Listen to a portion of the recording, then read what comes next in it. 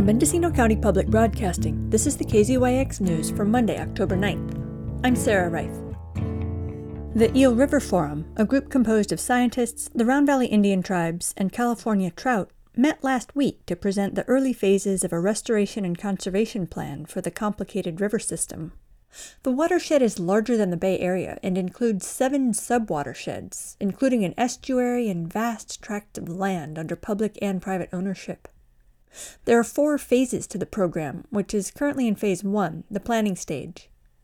Part of the planning process will be answering intricate questions about which parts of the river are used by key species at which point in their life cycles. The needs of juvenile and adult fish within a single species vary widely. The 5 focal species will be Chinook, coho, steelhead and rainbow trout, green sturgeon, and lamprey. Any restoration efforts will have to take into account the diversity of habitat these species require to complete their life cycles. Suzanne Rhodes, an aquatic ecologist with McBain Associates, one of the firms working with caltrout, said modeling and other analyses have narrowed down a few of the questions, as well as raising more. Scientists still need to figure out how to link the data sets they've compiled so far and determine which parts of the watershed to prioritize. How do we actually restore life history diversity? So we can't tell a salmon when to smolt and how long to spend in which habitat, but we can work to restore functional habitat diversity. And we know that it's this diversity of habitats that breeds diversity of traits. In this program, we're considering cool tributaries, coastal main stems, arid tributaries, and that each of these different habitat types might have played a role in supporting some different tactics through space and time. Abel Brumo, a fisheries biologist with Stillwater Sciences, broke the plan into program goals, sub-goals, and specific objectives, which include removing barriers. While Caltrout is one of the organizations at the forefront of advocating for the removal of Scott Dam to open hundreds of miles of fish passage, Brumo also tagged culverts and other pieces of smaller infrastructure that have been impairing the health of the river. Tim Caldwell, another aquatic ecologist with McBain, said prioritization will be the next phase of the program. That will include practical considerations about cost, data gathering, and engaging with landowners along the river to get their support. At this point, the forum has parsed out public and private ownership using GIS data. Only 18.4% of the land in the Eel River watershed is currently protected, according to the standards of the governor's 30 by 30 plan. Caldwell gave a rundown of some possible and ongoing restoration projects in what he called an ecosystem approach. We'll be embracing both active restoration projects, for example, gravel management, sediment management, or large woody debris, traditional restoration projects in that sense, but also conservation of lands. And that's important because we want to make sure the strongholds and the ecosystems that are relatively intact remain that way, and we want to protect them from any future development or future degradation.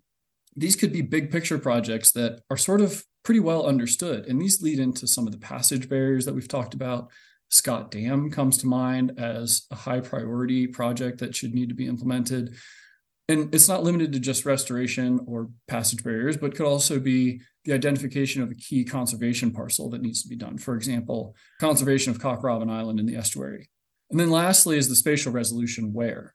Can we realistically provide coordinates on where exactly large wood placements need to be done? I don't know that we can. And so at that point, we need to start thinking about boots on the ground. Christine Davis, a project manager and landscape ecologist with Caltrout, tallied up some of the work that's already gone into the planning process. Some things we've done so far is look at a vegetation health analysis through satellite imagery for the entire watershed. And we're developing a method to delineate the riparian areas across the whole watershed. Develop the channel archetype spatial framework and identified the land holding percentages, land in public and private, percent of protected area, which in turn you could flip and say percent not protected as well.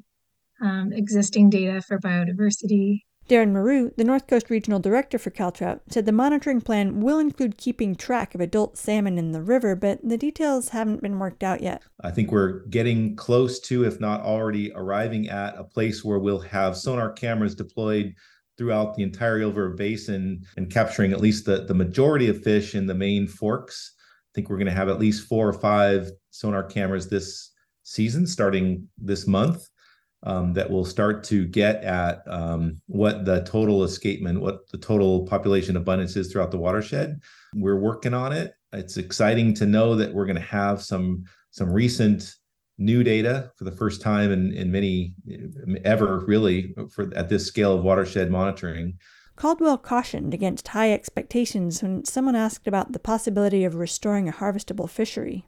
I would say we don't necessarily have an X number of fish that want to come back. It's a restoration and recovery program. We could look back to, the historical runs of, say, 1 million fish, but it's hard to understand if that's achievable or not in the current state with not only anthropogenic change, but also climate-driven change. What we've talked about internally is looking at trends and seeing sort of a reversal of existing trends and moving us towards increasing those numbers rather than trying to hit a specific target as a way to evaluate how the program might be in 5, 10, 15, 20 years.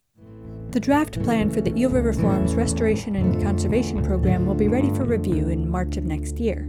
For KZYX News, I'm Sarah Reith. For all our local news with photos and more, visit kzyx.org. You can also subscribe to the KZYX News podcast, wherever you get your podcasts.